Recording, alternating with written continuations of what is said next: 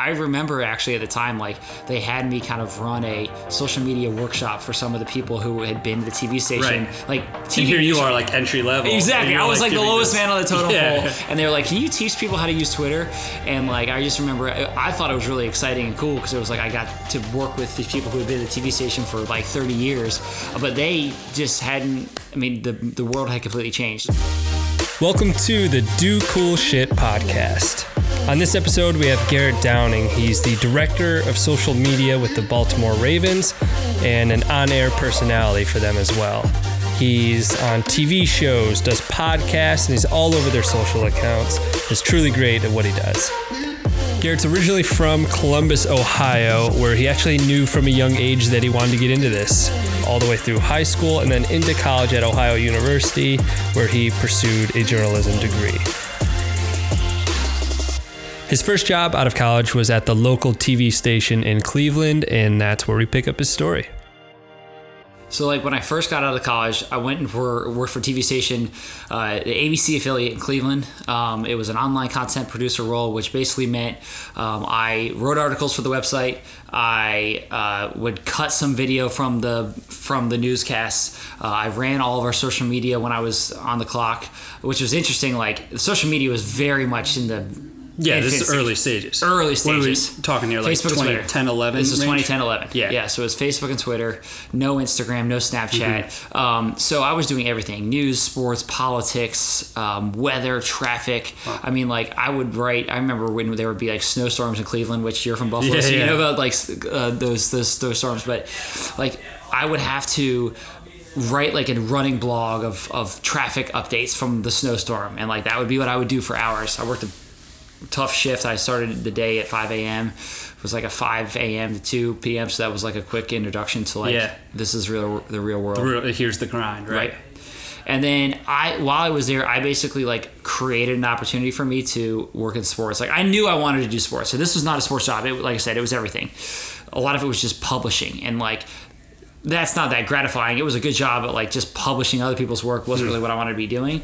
And so I knew I wanted to do sports. So I sort of like created a way for me to do it by being like, I think that we need a running blog on Browns training camp throughout the season. And they were like, all right, cool. Like, you want to be the guy to do it? I was like, oh, it's funny you ask. Sure, I'd be happy to.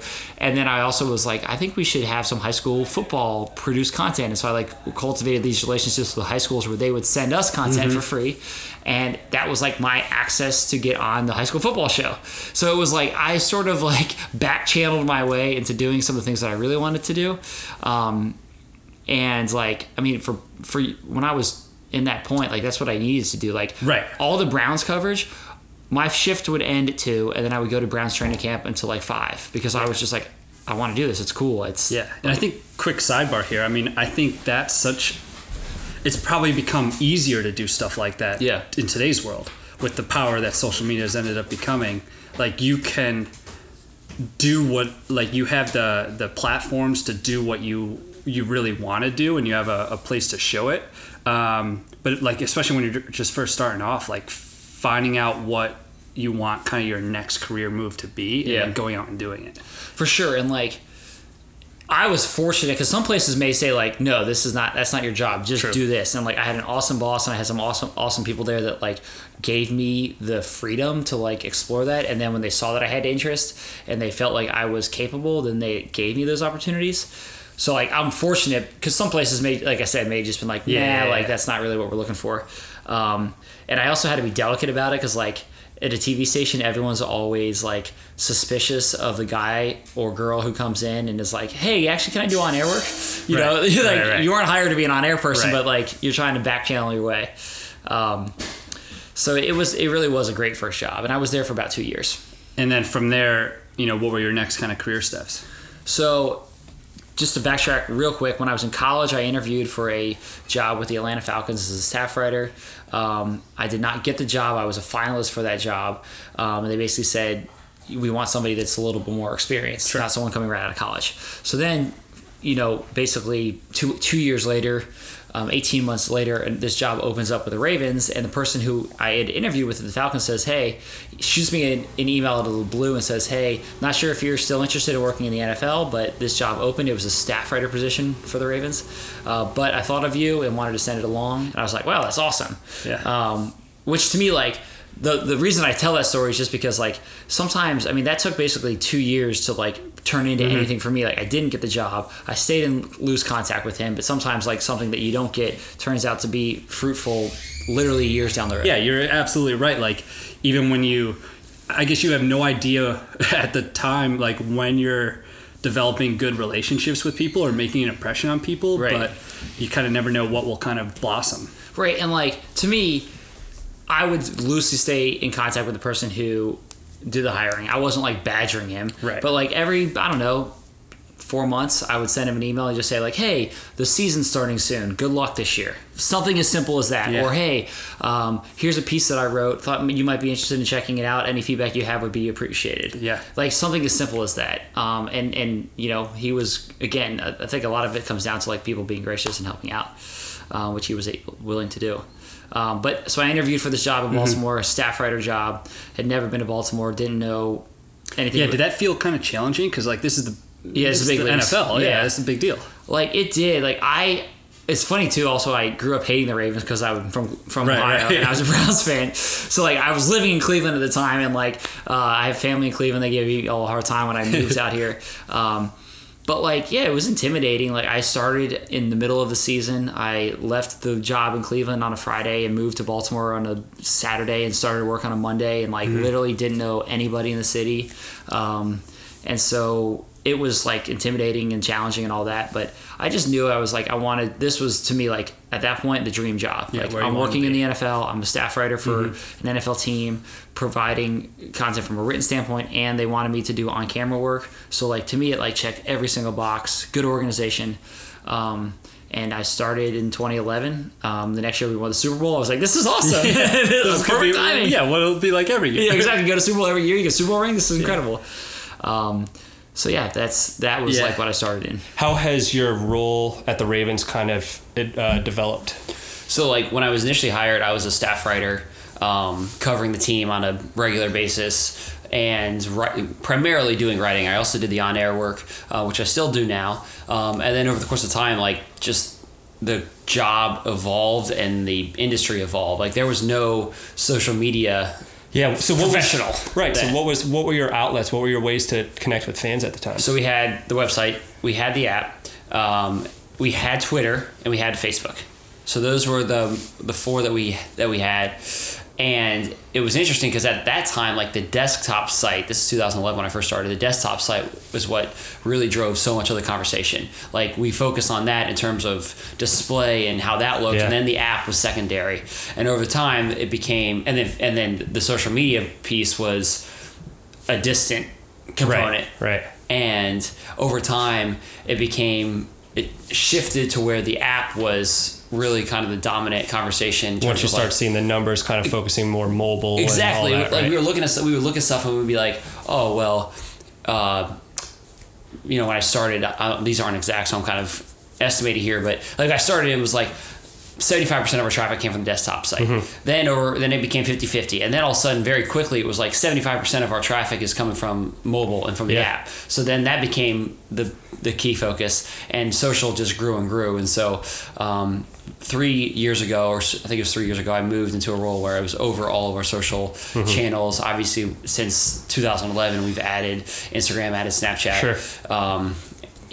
And so and social became a full-time responsibility, and now there's a team of I oversee 2 people, so there's a 3-person team dedicated to social. But there's also a lot of other hands that touch it. Like, we have an entire video team that is not necessarily in the social department, but so much of their work goes there on social. Yeah. So I mentioned each year you guys in the off season develop, like, a game plan for how you're going to go into this season when it comes to social.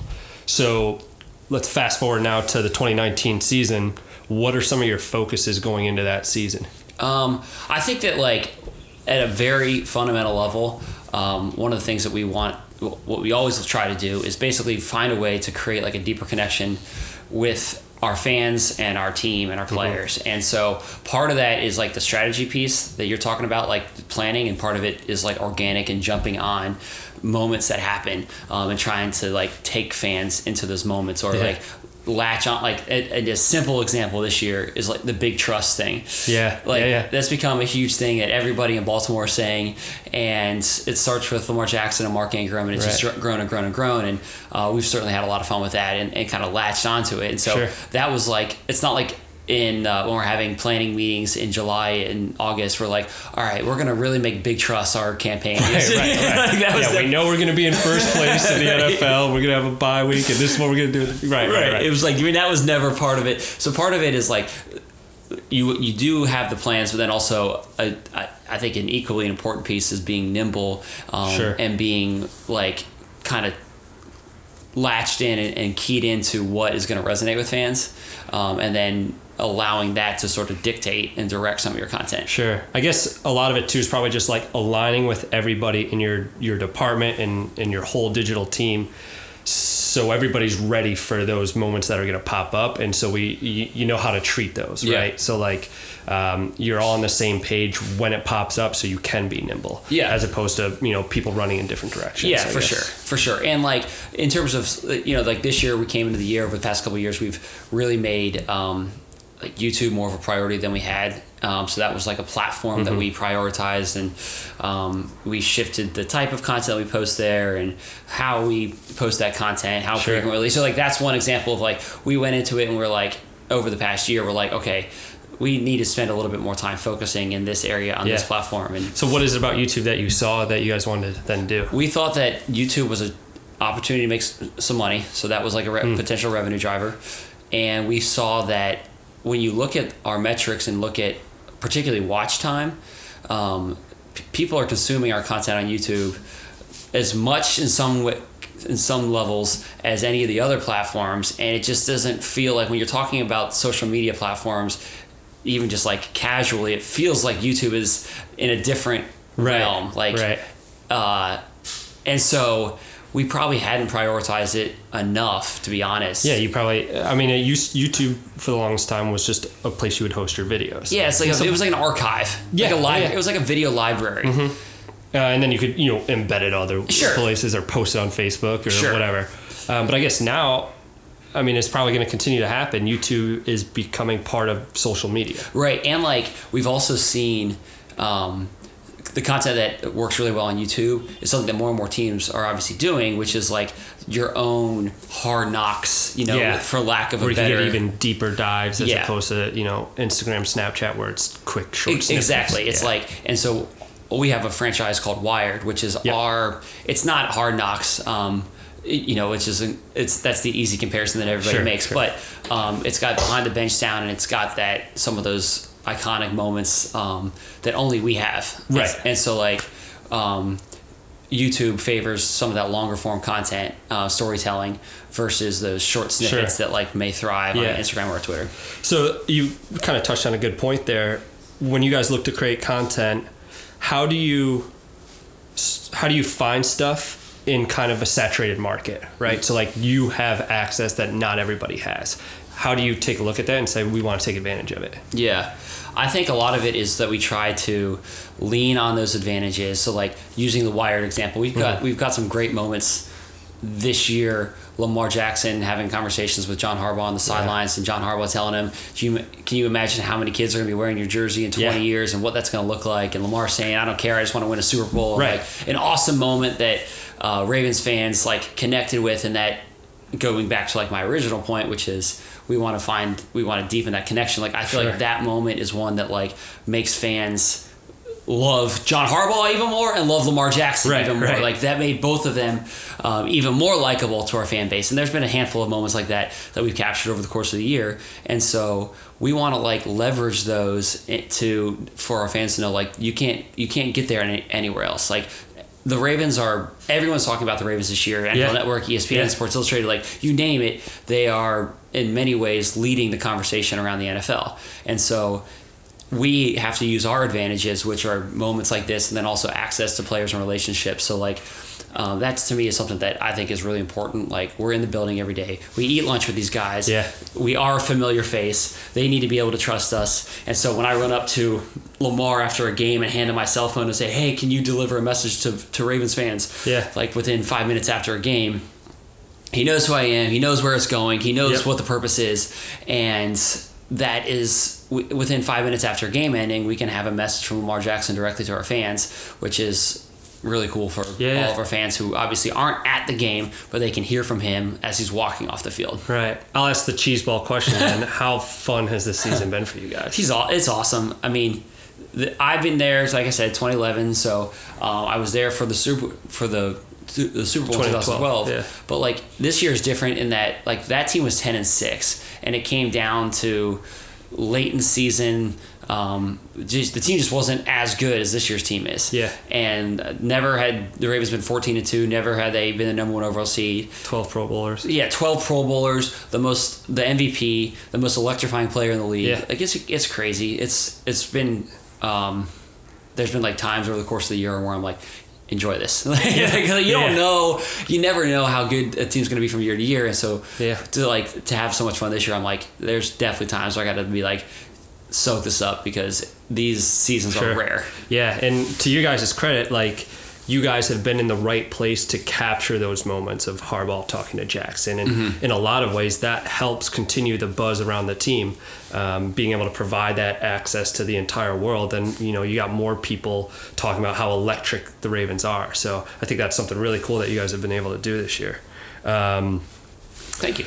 Yeah, man. No, so like, talk about, I guess, the importance of building relationships with the players. You kind of touched on it a little bit, but like, what are some of the things that you kind of do there, and your whole team does, I guess? I think for us, part of it is just like familiarity and being there, being a constant face, having a presence. And so like, players know kind of where we'll be, and they come to expect us in certain places. And I think another part of it is I try to not just be like somebody who is constantly coming with requests, right? Which is often the nature of what like we're doing.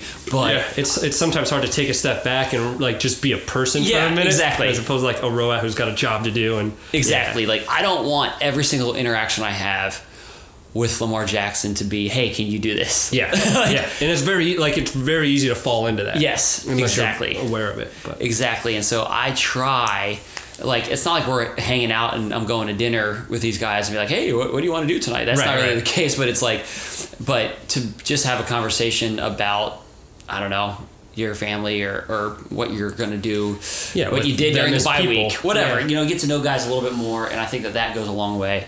And then I think that like when players, one thing I think has been cool this year is I feel like the players, and maybe it's just because of the nature of the season that we're having, but it seems to me like they are like paying more attention and engaging with our content more than I can ever remember. Yeah. And you're not asking them to do it. It's just something they do. Right. Exactly. And so like, I think if they see that when we make a request and it's something that they like the final product, hopefully they do, obviously, that then they're more willing and interested in doing that when it comes around. Yeah. What makes a good social media post? I think emotion. I think humor. I think relatability. I think timing.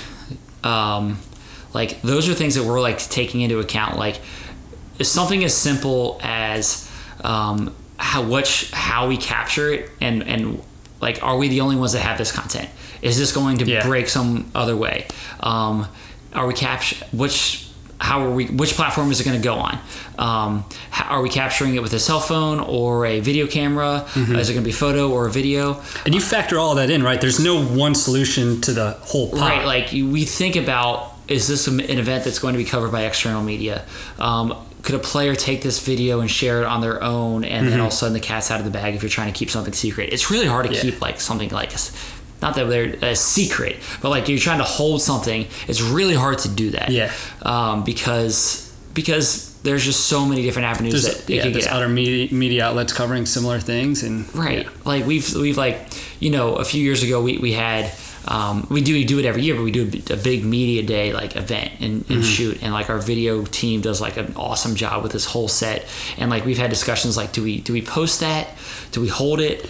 And like because you're filming it for game day, right? Yeah, right. But and it's like cool content at the time, exactly. And I'm sure players behind the scenes have cameras like filming, each other doing it. Exactly. So like this year we posted that content everywhere, and because it's like, we want to be part of that conversation in real time, and you sort of get a double hit for it. You get it on that day, and then you roll it out over the entire year. Yeah, I think that's becoming more acceptable. Like in the past few years, you'd be like, I need to hold this. We're putting all this dollar value into like the big production of a game. Yeah. But nowadays, you can kind of get away with doing both. Yeah. Right? Yeah. How do you measure the quality of a post? Like, how do you know that it's good? Is it all about the number of likes and engagement, or is it kind of something bigger? We like debate that fairly regularly. Like, what's the most important metric? Is it engagement, likes, retweets, video views, minutes viewed? And I don't think that there's one perfect answer. I think that for videos, we pay a lot of attention to the overall view count and then also the minutes viewed, because the minutes viewed has become more available for all platforms, and I think that gives you like a better idea of like how much your content's truly being watched. Sure. And then, but the engagement itself, like how many likes and retweets is this post getting? I feel like a lot of times those go hand in hand. Like if a post is being retweeted a ton, it's going to have more views. Sure. So I don't have like a perfect answer to that. Like I think that as the world has shifted more and more to video, that has sort of become like more important. The actual video metrics, views. The other piece too is money, like sponsorship. Like that is obviously like a big piece of what we do. So if you could show that you have good solid numbers and engagement and likes and comments to a post, then you could kind of attract more dollar value out of that, right? Exactly. And like, just as a simple example, we have sold our final score graphic that we post on all of our platforms, and that's like a highly valued post because that is something we're going to do every game. We're going to post a final score on platforms, and that is going to be seen and shared, especially after a win, by thousands of people. And so like for a sponsor to attach themselves to that has value. Yeah. I'd like to pivot a little bit kind of to like your on-air stuff. I guess what makes a good on-air person? Like, I don't know if there's a perfect answer for it, but I know probably not everybody can do it. That's a great question. I think that like... Or I guess maybe phrase it this way, like if it's somebody that's kind of aspiring to be that, what can they do to kind of put themselves in a good position to be successful at it? I mean, like, there's the simple things of like speaking clearly and appearance and that stuff, which like I think I honestly think that's kind of shifting a little bit. I feel like, like just watch sports commentary today and like the attire has changed and like people are wearing like this and or sweatshirts and like I think that part of that is like the Barstool Sports culture where like guys are in t-shirts and hoodies and that's like, and people kind of could relate to that a little bit more. And so it's kind of changed, like even at the highest level, like the ESPN's, like you don't see too many ties anymore on ESPN. And like things have changed a little bit in that regard. I think that like being knowledgeable, being authentic, like being quick on your feet and being able to adapt. It also depends. I think you can have a real difference in like what you're actually like being an on-air person for. Like, I think that some people are like great in the podcasting space, but like when you put them in front of like a teleprompter and like you're asked to like read off a teleprompter and like speak to right to camera, like not their strength. Kind of doing two things at once there. Yeah, it's just different. And then also like I think that you kind of got to know like what your strengths are. Like I don't try to be that funny because I don't think I'm that funny. Like, I'm like, that's just not my like shtick. Yeah. And like I've certainly cracked jokes or whatever, but like that's just not where I thrive. Yeah, you don't want to hit that try hard moment where you've kind of you ruined your brand. Exactly. So I don't know. It's hard to and everyone's got like different opinions as to like what makes somebody like a good. I think the other part of it too is preparation. Like I think if you I've had a chance to work with this guy named Jerry Madelon, who used to be at ESPN and now he owns his own business, and he's basically a talent coach, was his role at ESPN, and he does that along with other things. But and one of the things that he told me was like that stuck with me is that practicing is the secret sauce. Like that is their secret sauce. So like the preparation, the time spent rehearsing and practicing, like that pays dividends when it comes time to actually do it. And so like, are there times where I basically step in front of a camera or a microphone and I haven't rehearsed? Like, yes. And I feel like you can tell. Like versus when I'm very well prepared and I know I'm doing an interview and I know the questions inside and out, then you're just better equipped in that situation. Right, and then combine that with like being good on your feet and like having confidence is another probably big thing. Reps, like reps. Anything like you can't take away from reps. Yeah, like, you just got to get under it and go. Right, like I think I hope that I'm better now than I was when I started with the Ravens 8 years ago. Like I hope so. If anyone looks back at their work like 8 years ago, I'll be like, man, that was good. Yeah, exactly. I question how much you've been learning. Exactly. Like, you're not really doing much to improve.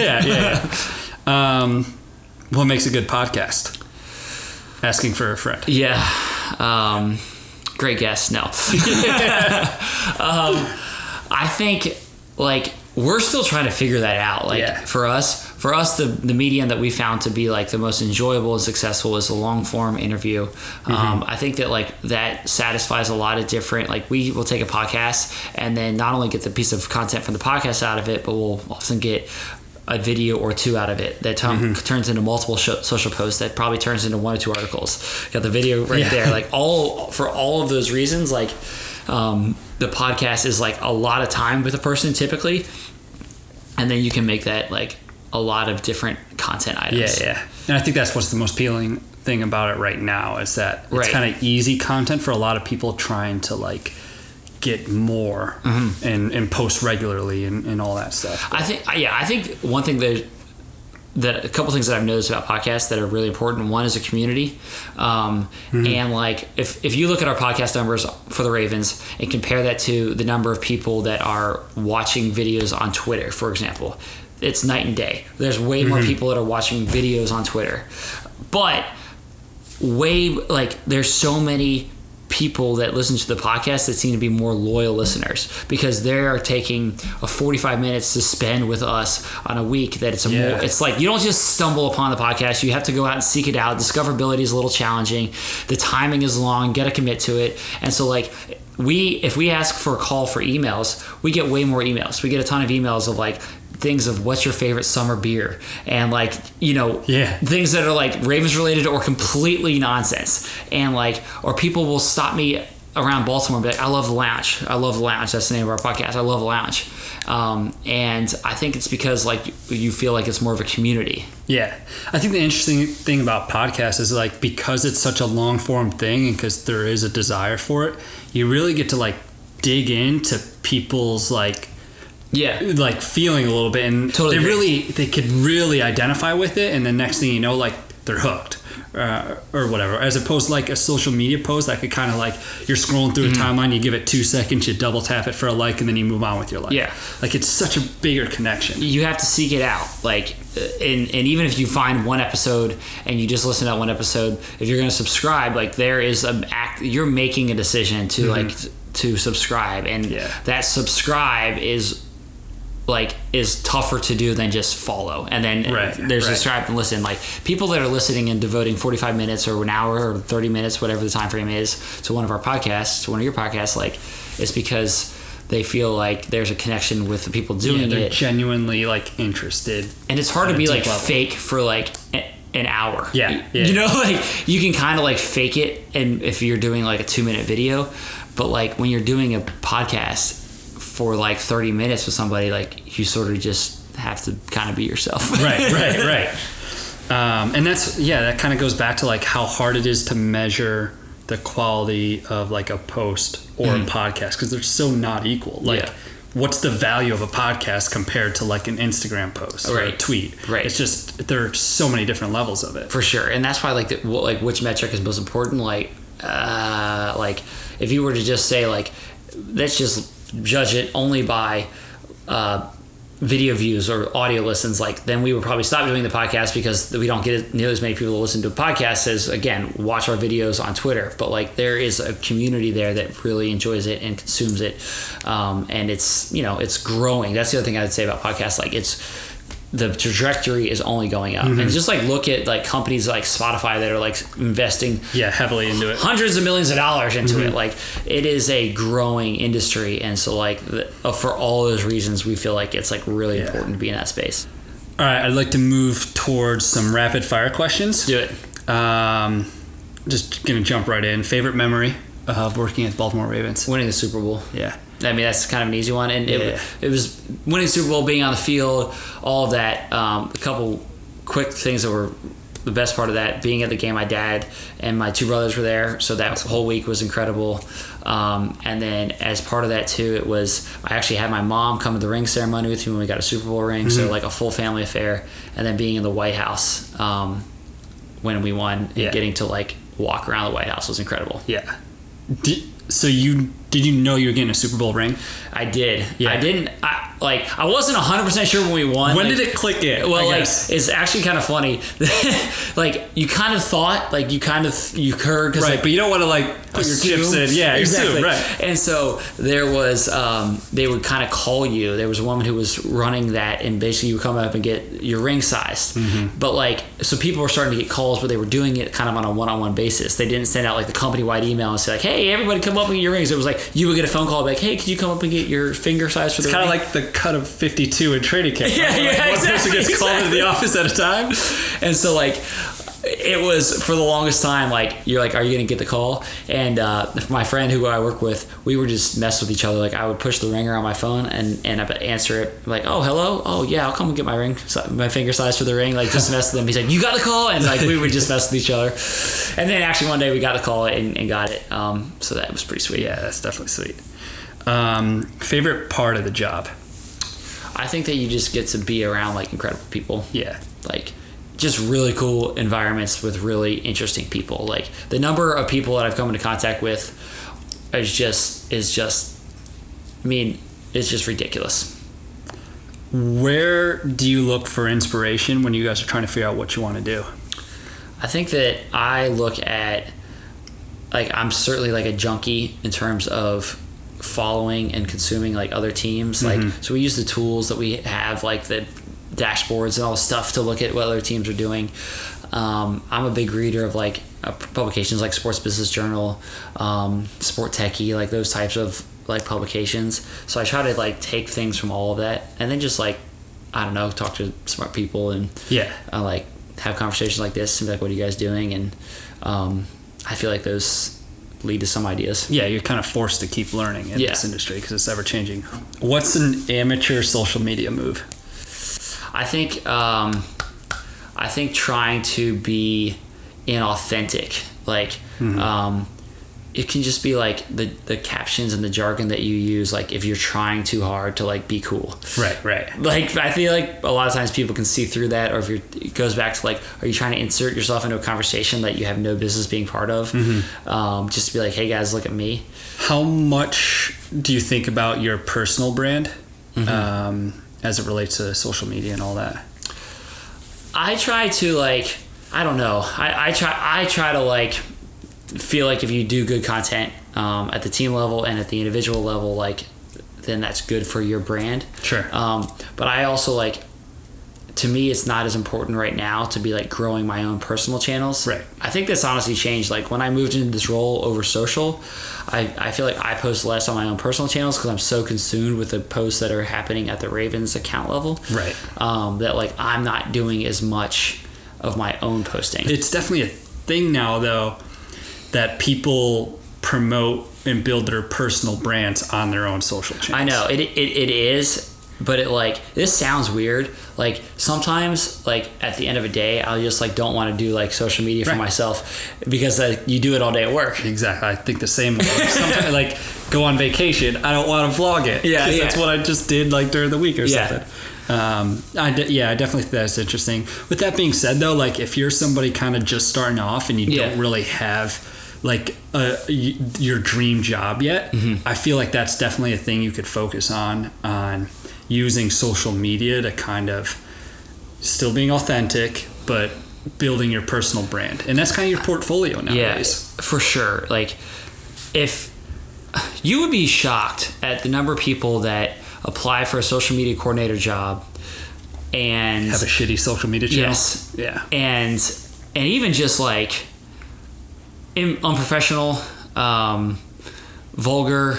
It's like you're applying for a job and you've got like with an NFL team, and like your posts are critical of Roger Goodell or whatever, and like in a very public way, and it's like, are you not thinking through this? Like, it's not like you're applying for a job at an accounting firm. Like, you're applying for a job at an NFL team, and like you are being critical of people in the NFL. Like, yeah, it's definitely interesting. And if there's anyone like listening to this podcast that's kind of looking for a job, the first thing I do when I'm hiring, whether it be an intern or, you know, a position underneath me, is like, I'm checking your social channels. Right. Like, I'm going to take a look. Right.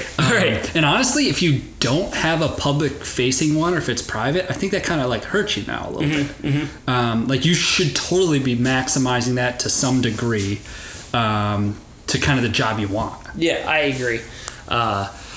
If you, similar token, like if you have a bad presence, that's bad, and if you don't have a presence, that's also bad. Yeah.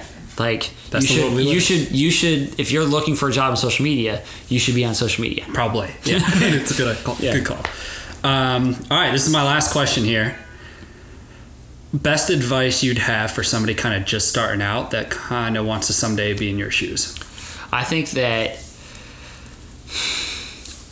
I would say it's less about like the actual work itself and more about like your work ethic. And that sounds like cliche, but I just really believe it. Like, I go back to that when I was talking about my time in Cleveland, and I would work like the early morning shift, and then I would go and maybe spend 3 or 4 hours like of my own time, and that's what like opened up this opportunity for me to come to the Ravens. Like, you know, when you're in college and you want to be out on Friday nights, like maybe you're giving up that Friday night to work on a high school football show like I did. And like, you know, you make some of those sacrifices and you spend the extra time. I think it's really important at a young age to like do those things, so that people know that you're willing to put in the work and you're willing to put in the time. And if you want to work in sports, those are the things that like are kind of expected. It's a competitive place to be. Yeah. And so I think that the work ethic piece is really important.